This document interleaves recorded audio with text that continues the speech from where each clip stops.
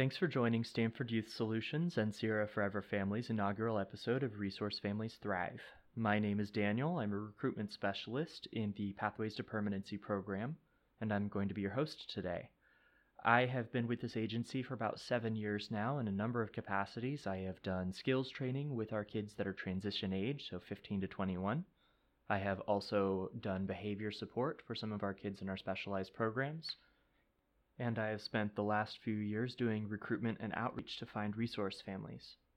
My hope is that we can tell you about our foster care program, foster care in general, that we can share stories from our kids, our families, and my colleagues, and that we can give you some helpful tips along the way. Stanford Youth Solutions and Sierra Forever Families is a merged organization with a combined 140 years of experience.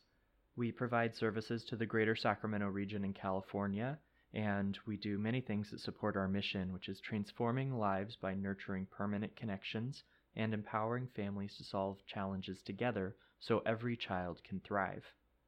We have locations in Auburn, Grass Valley, Sacramento, Citrus Heights, and Woodland.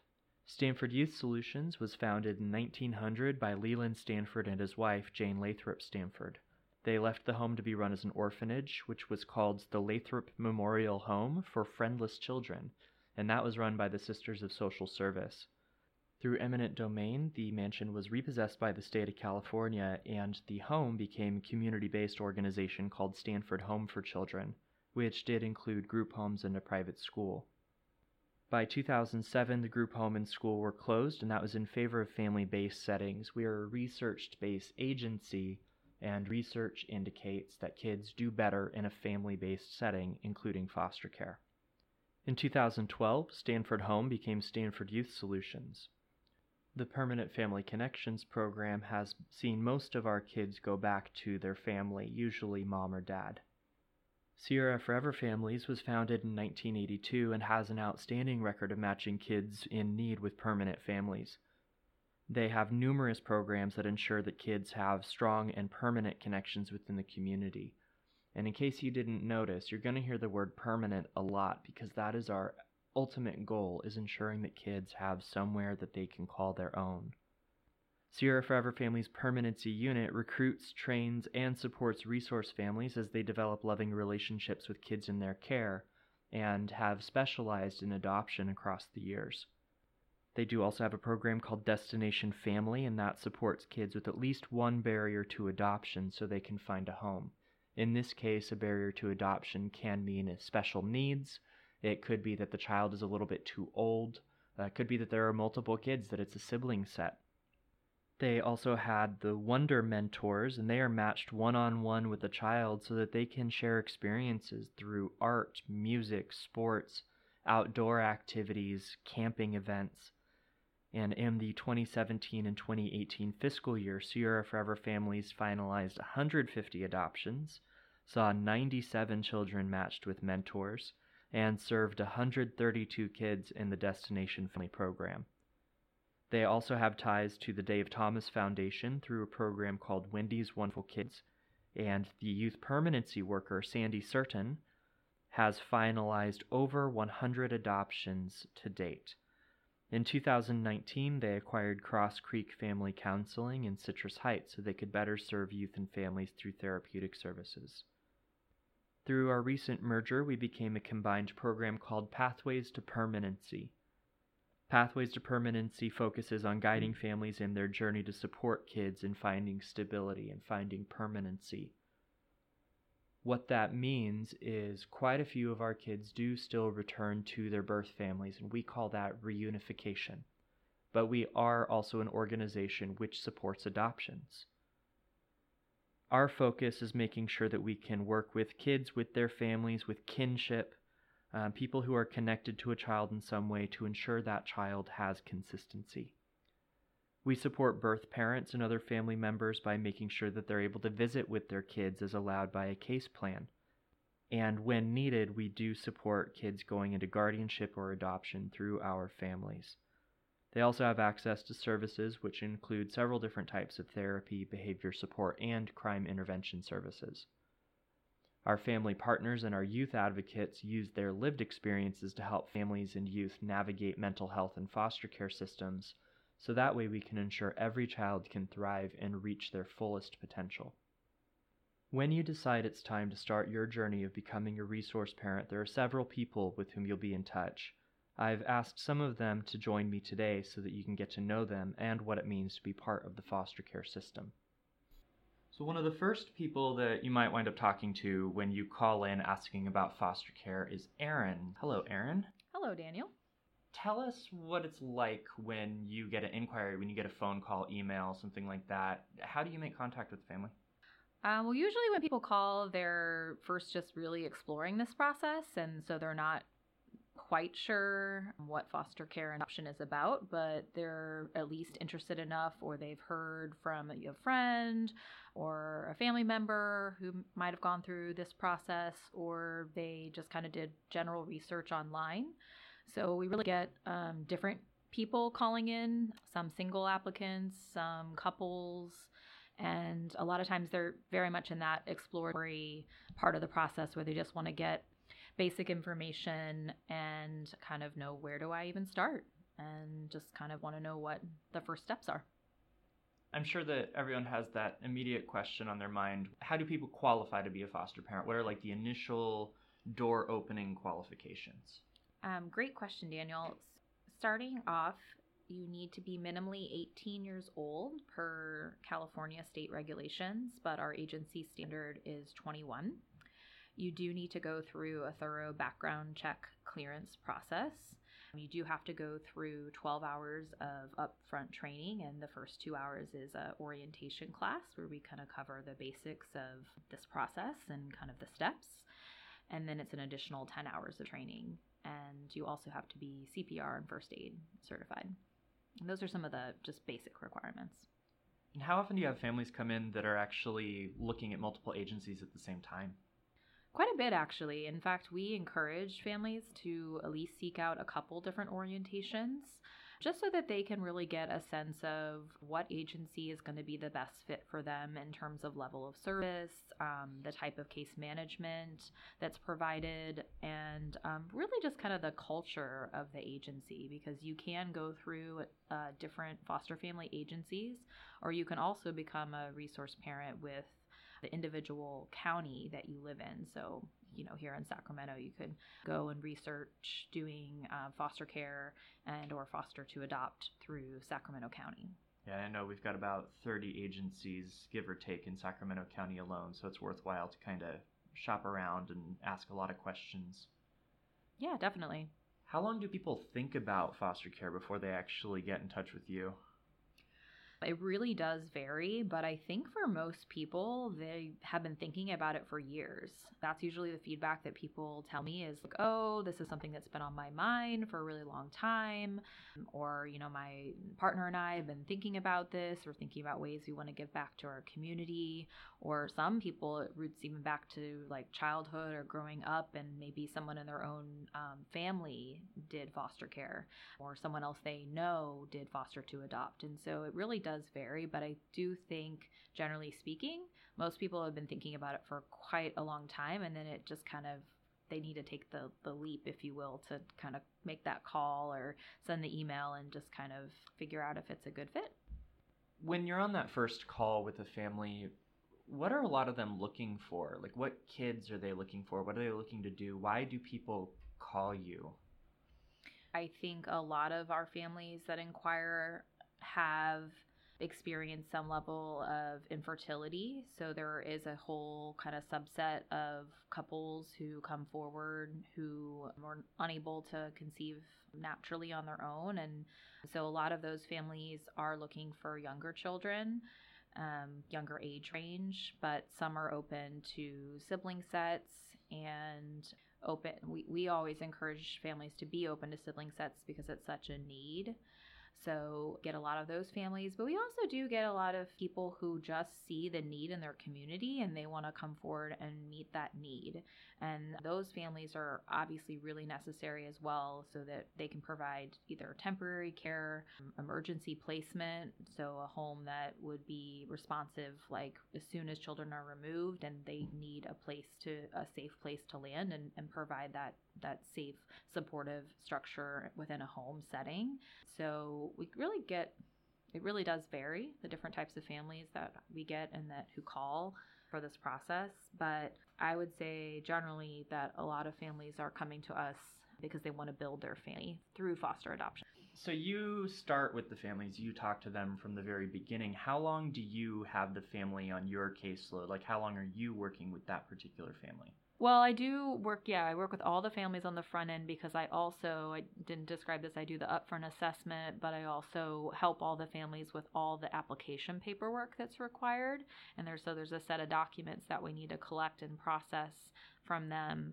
So my time with the families on my caseload until they get assigned to a social worker for the home study. So I guess about 2 to 4 months, depending on, again, how quickly the families get through the paperwork. So the question that I'm going to ask everybody is, what is the big need to know for any family that's thinking about this, that they need to know as they get started, as they pick up that phone and give you a call? Because I think when they first call, they I guess they just need to be open to learn. They need to be very flexible and know that with this process, there are many things that we have complete control over. And so, if you're the kind of person that needs to know what's going to happen, throughout your entire day or just, in the next 5 years, then you might have to take a step back a little bit and understand that there's parts of the court process and there's parts of working with the child welfare system that are going to be very difficult to navigate, and you have to trust that the professionals at the agency are working with you to help you cope through some of those unknowns and have that kind of flexibility, and know that it's because our kids need that type of flexibility. They need, safety and structure and consistency, and parenting is really hard and vulnerable. So I guess it's a lot of different things that they need, but it's just things to kind of have in the back of your mind, and then just willingness to be teachable. That's really the most important part, is that, there is a lot of support at the agency, whether it's your case manager directly who's working with you or through the trainings that we offer. Well, I really appreciate your time, Erin. Thank you so much for joining us today, for sharing your experiences and all this information. Yeah, no problem. Give me a call. The next person that you'll probably wind up meeting in this process is Katrina. So hello there. Hi, Daniel. Thank you for having me. Thank you for being here. So where are you at in this process? When do people meet you? I get assigned to a family at the time when the family is also assigned to a home study social worker. Okay, so they've got 2 people going at the same time. Yes. And what is your specific role? My specific role is the approval specialist, and I am the person that goes out and does the walkthrough of the family's home. I make sure that they meet licensing regulations and that there are certain documents that are submitted to me and tracked throughout their time with Stanford Sierra. And I know from my experience, your stage in the process is probably where people are going to have like a billion questions and they're going to start feeling a little uncomfortable because you're going to their houses. That is correct. Typically, I schedule an appointment to go to a family's house, and the family will call me or email me prior to that appointment with several questions. It can be uncomfortable having someone go out to your home and walk through your bedroom, your bathroom, your personal space. Mm-hmm. So families are usually pretty either apprehensive or nervous about me coming to their home. When you go out to a home, do you expect to see it like 100% clean, like you can eat off the floor and like it's just all sparkling? No, actually, I just expect the home to be safe and to meet licensing regulations. So that's a misunderstanding that some parents and families have. They think that their home needs to be immaculate prior to me coming out, and that's actually not the case. My job is just to make sure that the environment is safe, that they have certain things that are required for community care licensing, such as smoke detectors that are working, carbon monoxide detectors, a first aid kit, fire extinguishers that meet standard, which are the ABC fire extinguishers, mm-hmm. that their water is set at the correct temperature, Depending on the age range, that they have outlet covers and baby gates to maintain safety for toddlers and infants. I also make sure that the bedroom meets regulation. Each bedroom has to have an operating window covering. Each bedroom needs to be appropriate to accommodate a child, and by that I mean have a bed and a closet and a door for privacy. So those are the things that I'm primarily focusing on. You do the home walk through all of that, and then you also are important in some of the document collection. Is that right? Yes, that's correct. Each of our families need to have a valid driver's license that is current, an annual driving record that shows that they do not have any discrepancies on their driving report, such as DUIs, or if their license has been suspended, the driver's license wouldn't show that. It would be the DMV report that would verify that. Also, families need to have homeowners or renters insurance that are current. They need to have a reliable vehicle that is also insured and current. And families need to complete first aid and CPR trainings. If the family has a swimming pool on their property, they will also need to take a water safety course. Is there anything else with swimming pools? If a family has a swimming pool on the property, that swimming pool should be either fenced or appropriately covered to maintain the safety of a child. I'm thinking about all the possibilities of things that people might have in their homes. What about pets? Like, are there dogs that we have to watch out for, or like pets that aren't allowed? We've had parents that have had a variety of pets in their home. The only requirements for pets is that if you have a cat or a dog, that they are rabies vaccinated and that they are overall in good health to be around a child. They're not aggressive, or they're not, they don't have any issues with biting or could harm a child. Once a family is approved, do they see you again? Do you continue to work with them? How does that look? Great question. I do continue to work with the family throughout their entire time with Sierra. So that means up until the family finalizes, I stay in contact with that family. Even though the initial walkthrough is complete, I need to make sure that all of their approval documents are current and maintained throughout the year. And a family has an annual recertification a year from the date that I approve their home.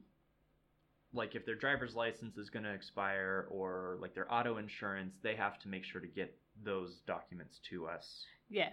And I make it easy for our families. I send them out a reminder 90 days in advance. If I do not receive an update prior to it expiring, I send another update 45 days in advance. I'll give a family a call and let them know your insurance is going to expire next week. Please get that to me before it expires. So my job is not to rule a family out for not having something submitted or out of order. My job is to help the family to remain in compliance. So I support the family through this process.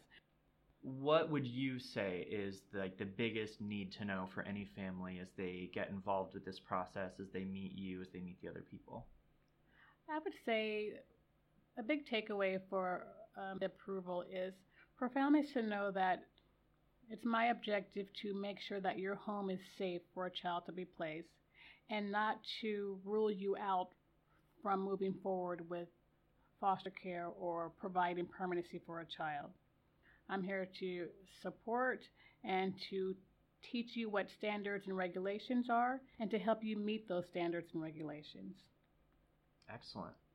Well, thank you for your time today and for sharing all of your insights and your knowledge about some of these state regulations. Absolutely. Thank you for having me. At Stanford Youth Solutions and Sierra Forever Families, we do a variety of trauma-informed trainings, and we strongly encourage all of our families to complete as many as they can. They can use these skills that they learn to best support kids. Every now and then, we'll share some tips with you, and hopefully you'll learn something new. So the first thing I want to ask is how you feel when you get angry, frustrated, or scared. If you're anything like me, it's like fog gets into your head and you can't think as much. Sometimes we have to take a moment to breathe to get ourselves back into a thinking mode again before we can talk to kids in a supportive and helpful way. And so to help you to do that, I want you to ask yourself 4 questions. Number one is, what am I feeling right now?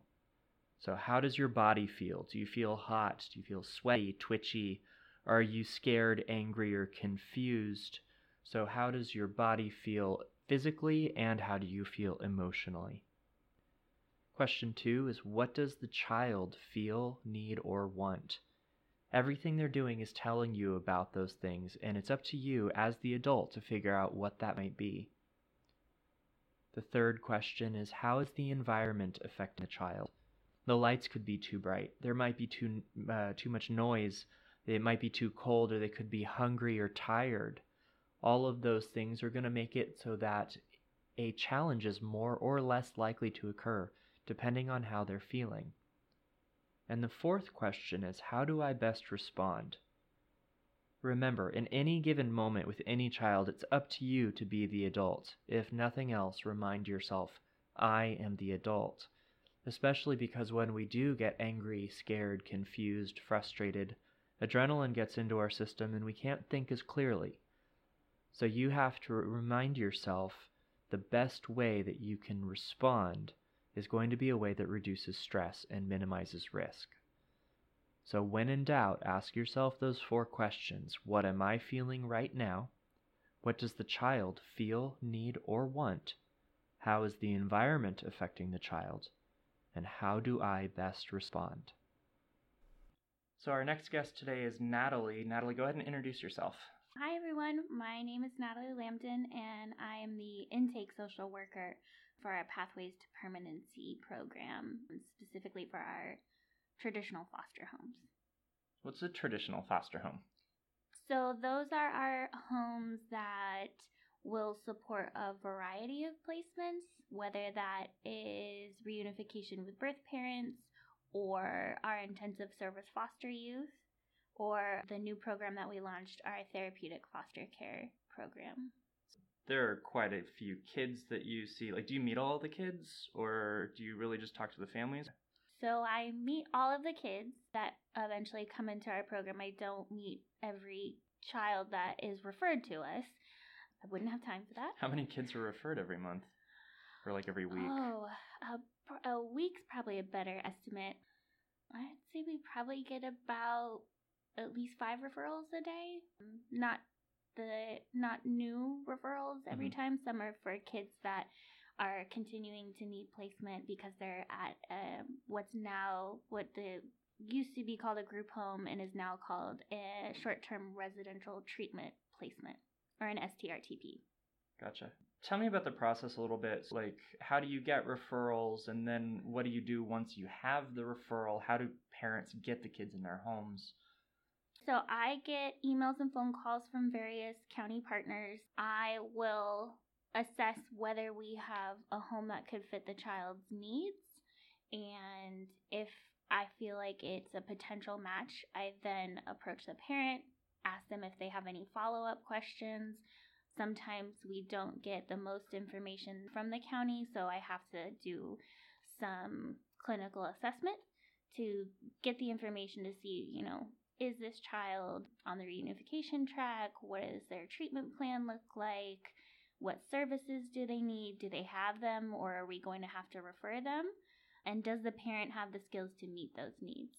Best practices, we do a pre-placement visit.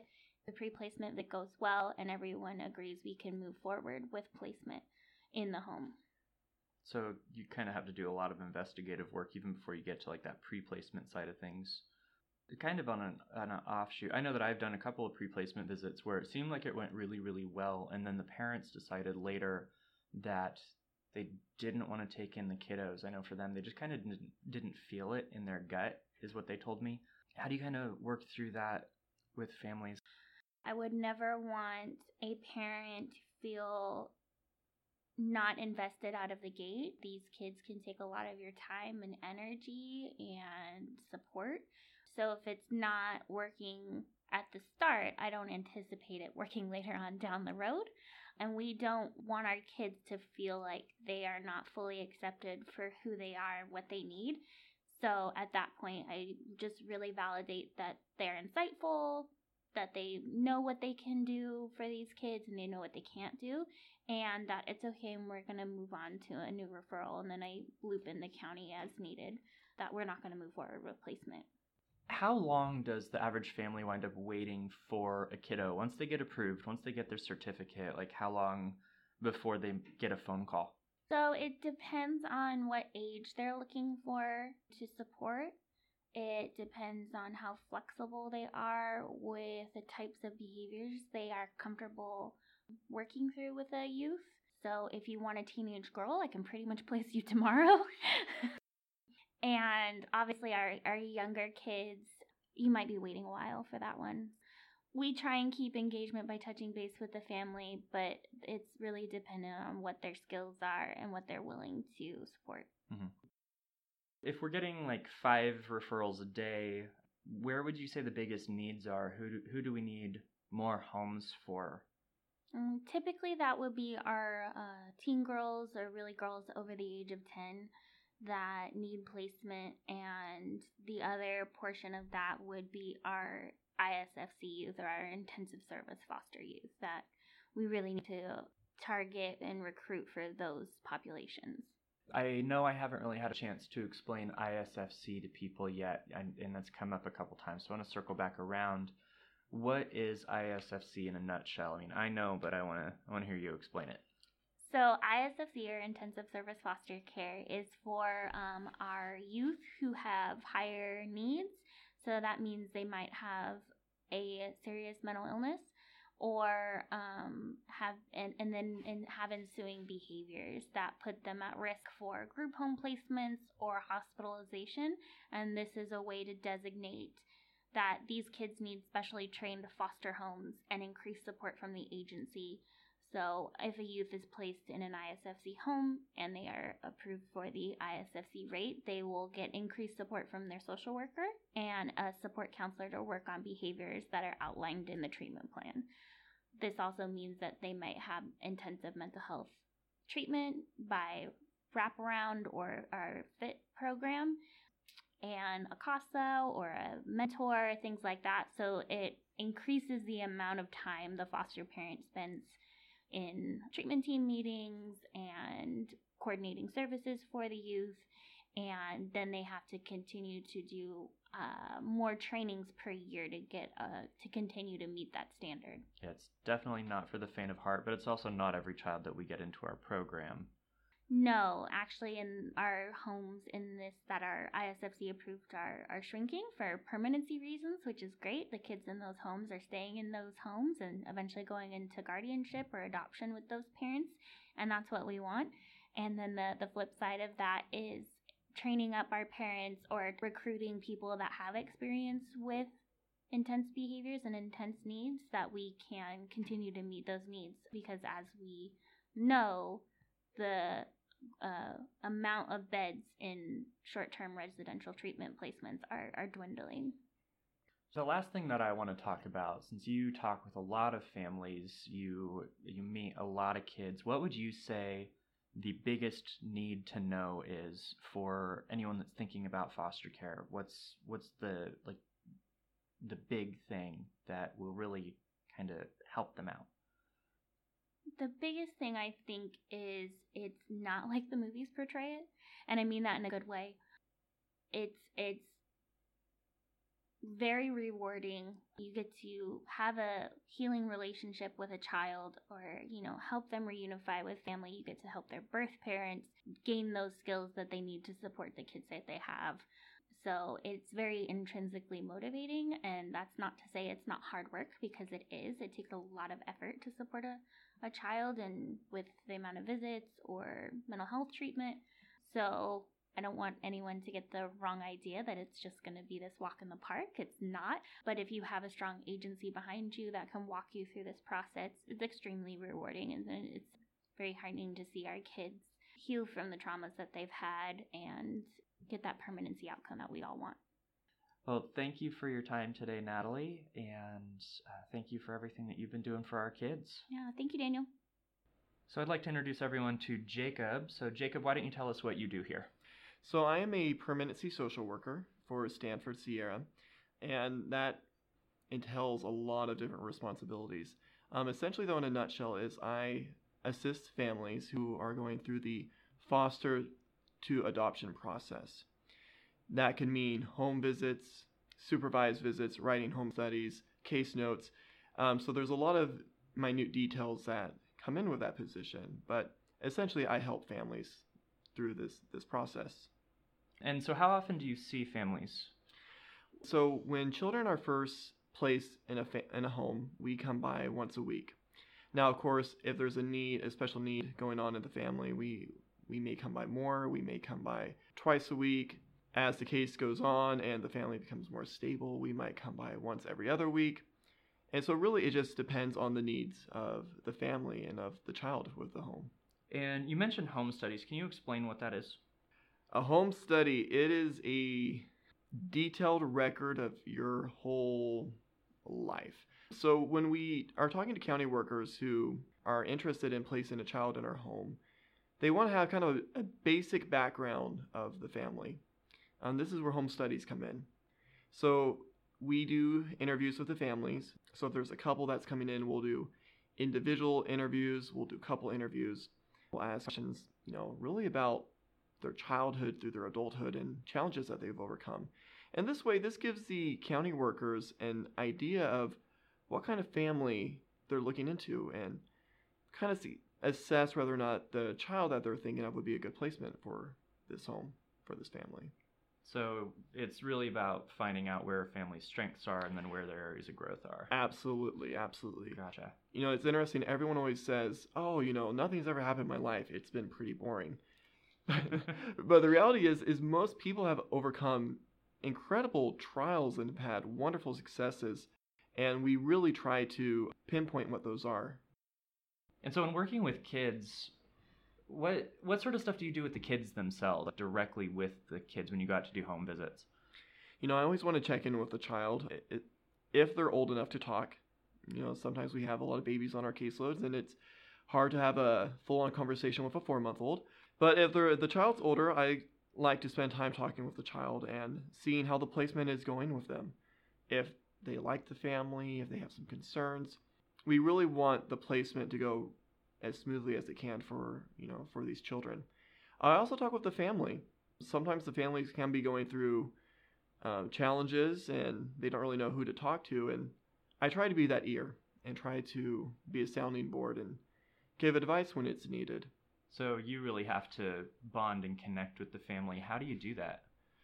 Well, a lot of that happens during the home study process. Well, it's a hard thing because when we come in, we almost come in as an authority figure. The families feel that we're judging them in a way. In a sense, we are. We're assessing them about how we think they would be as a potential resource family. And so I try to be very open with the family, try to be very warm, answer any questions that they have, explain what the process will look like. Because, it can be very stressful if you don't know what's going to happen. So trying to answer those questions and relieve that stress is one of the ways how I connect with my families. And then as the case goes on and you're coming by once a week, you're kind of like that weird uncle or family member who stops by. They just kind of get used to you coming by. And, it's been interesting. I've had a couple of cases where we've closed off and I'll have the family contact me a week or two later and they're like, hey, the kids are asking where you're at. What do you want me to tell them? So, they kind of get used to us coming by, and the more they see us, I think the more open they become. And what percentage of cases would you say are those that would be like adoption cases versus just temporary foster care cases on your caseload? It's kind of changed over the years, and that that will change from worker to worker. Currently, I would say about 60 to 70% of the kiddos on my caseload will move towards permanency, which means legal guardianship or adoption. And while the other percentage it's just temporary placement. Sometimes that goes up, sometimes that goes down. So what our families do, that foster to adoption process, is they're foster parents. And they are foster parents until the child is either reunified or parental rights are terminated. And then once parental rights are terminated, we can move forward with adoption. But first and foremost, they are foster parents and it is a foster child. Because we want to honor the birth parents we want to honor their right as parents until the court says otherwise. Tell me a little bit more about that. What does it look like to honor the birth parents, or how do our services work to support birth families if they have the chance to get their kids back? Well, the first thing when it comes to honoring the birth parents is trying your hardest not to view them as the bad guy. It's really common in today's culture and what you hear what goes on in the news to view the parents as these bad people. And they're not. They're oftentimes they've made a mistake or things went on that they couldn't control. So the first thing I suggest to my families is in their conversations in their home to not talk bad about the birth parents. Another thing that we do is oftentimes the children come with supervised visits with their parents. So they may be able to see their parents once or twice a week, sometimes 3 times a week for maybe an hour, 2 hours. And during those visits, we hope when it's appropriate to do so that our foster parents can talk to the birth parents and try to build some type of relationship. Once again, each case is different. I've had some families where they've been very open with the parents and asking them questions. I had one family where they went to the birth parents. They're like, hey, how do you want me to be washing, the child's hair? What's the best products to be using? And it really kind of threw the birth parents off because previously they hadn't been treated with that type of respect. And so they were really happy that they can still be seen as a parent by the foster parents. Now, of course, every situation is different. Sometimes we're not able to do that. But when possible, I hope that my families could talk with the birth parents. Because when we talk about the children as they grow up, they're going to have questions about their birth parents, and they're going to want to know what kind of person they are. And I hope that our foster and maybe adoptive parents would be able to answer those questions positively. That sounds like a lot of really good work. I do want to make sure I'm not taking up too much time from your day today. So I guess if I had to have one final question for you, it would be, what would you say, off the top of your head, can you think of like the biggest need to know for any person that is thinking about doing foster care? Wow, I could spend an hour answering that question. Maybe we'll have you do that later. It's a great question. One of the things I hope if any family that's thinking about coming to the process, it won't be easy. Your good days are going to be wonderful. You're going to have some wonderful, joyous days. There will be some hard days. You will have to change your schedule around, and that does come with, visits, doctor's appointments. But it's an incredible process. And these children, they're wonderful. And so I hope that any family that's interested in coming to the process would know, if you don't think you can do it, I bet you can. I bet you have strengths and things that you're really just really good at that you can bring into the life of a foster child. So I guess I want any family to know that while it's not an easy process, it is a wonderful process. Thank you so much for your time today, Jacob. I really appreciate it, and I'm sure the people who are listening do too. Awesome. Thank you. Thank you so much for joining us today. I hope that my colleagues were able to answer some of the questions that you might have about becoming a resource parent and what that really means. I also hope that you're able to come back and learn more about the amazing things that they do, our kids and our families do. We want to hear from you and answer your questions, so you can submit those on our Facebook page. You can email us at pfcrecruitment@youthsolutions.org, or you can give us a call at 916-368-5114. We're happy to present information to clubs, churches, or your places of business, and whenever you're ready to take the first steps and become a resource parent, we'll be here to help you thrive. Thank you again, and I hope you have a great day.